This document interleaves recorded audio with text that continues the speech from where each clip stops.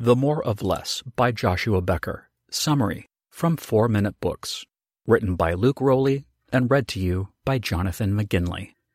1-sentence summary. The More of Less teaches you how to declutter your time, mental capacities, and spaces to give more attention to the people and experiences that matter most. Favorite quote from the author. Our excessive possessions are not making us happy. Even worse, they take us away from the things that do. Once we let go of the things that don't matter, we are free to pursue all the things that really do matter.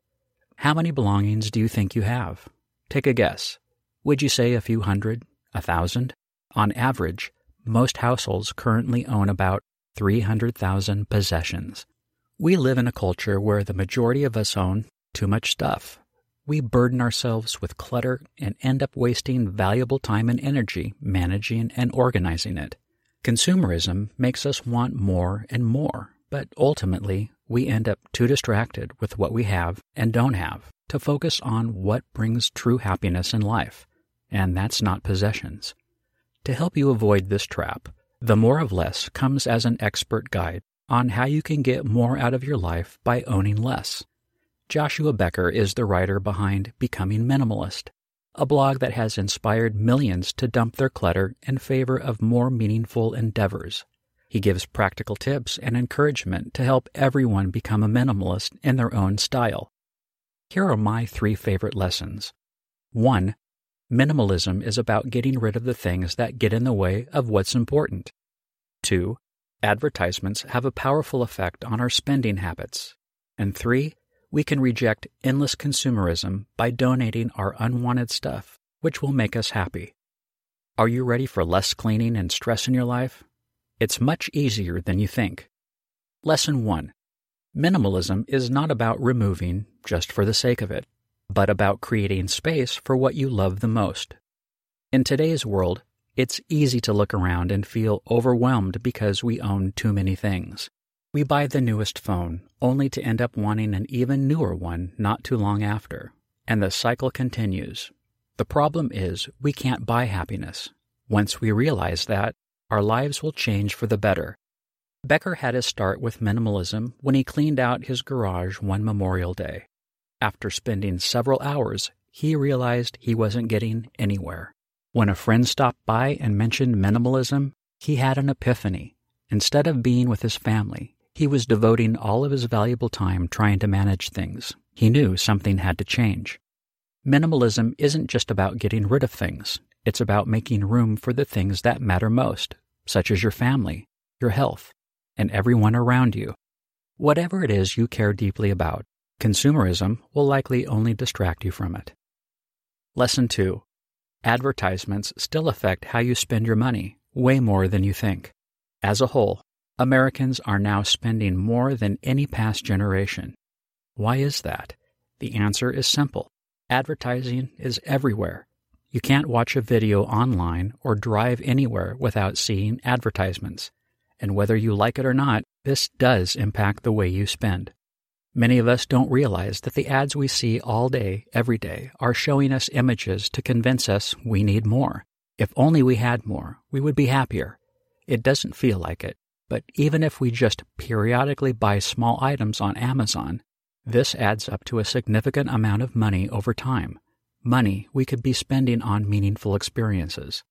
Big businesses know how to get us to buy. They know limited time sales and special offers are sure to bring us in. They also recognize the power of advertising, which is why they spend billions on it. Becker wants us to understand how powerful they are, so we don't give them power over us. If we can acknowledge that they don't have to influence us, we will be well on our way to starting the minimalist lifestyle. Lesson 3. Donating our unwanted items will bring us the greatest fulfillment. If there is anything minimalism will teach you, it is that people are more important than possessions. Endless accumulations of belongings only brings short-lived enjoyment, while helping others is the gift that keeps on giving. When the author made his shift to minimalism and started getting rid of stuff, he first tried selling things in a yard sale.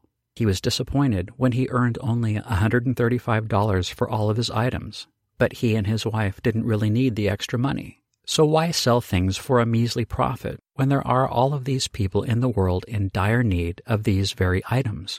This experience turned them to donation, which they found to be much more fulfilling than a little extra cash. Another example of using minimalism to help others in need is the story of a woman who decided that she wanted to improve the world. One day, she looked down at her wedding ring and noticed it would most likely be worth enough money to feed an entire African village.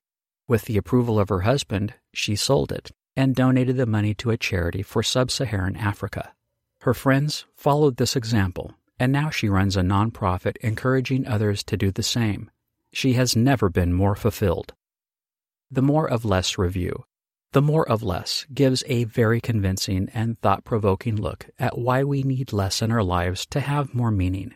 Becker not only focuses on the importance of decluttering, but also on using our newly found extra time and resources to help others in the world. If we follow his advice, we can learn how to live simpler, more meaningful lives, all while making a world a better place. If you want to check out other interesting books about minimalism, start with The Power of Less and Minimalism, Living a Meaningful Life. What else can you learn from the blinks? How to focus on being happy with less rather than denying ourselves the things we want. How to start being a minimalist. Why we should keep things that are sentimental, but test ourselves. Which habits help you live minimalist in a consumerist world. And why we should set limits as parents to stop consumerism in our kids. Who would I recommend the More of Less summary to? The 58-year-old early retiree who is tired of having too much stuff. A 24-year-old recent college graduate who wants to become a digital nomad but is tied down by their possessions. And anyone wanting to declutter their life and have more joy.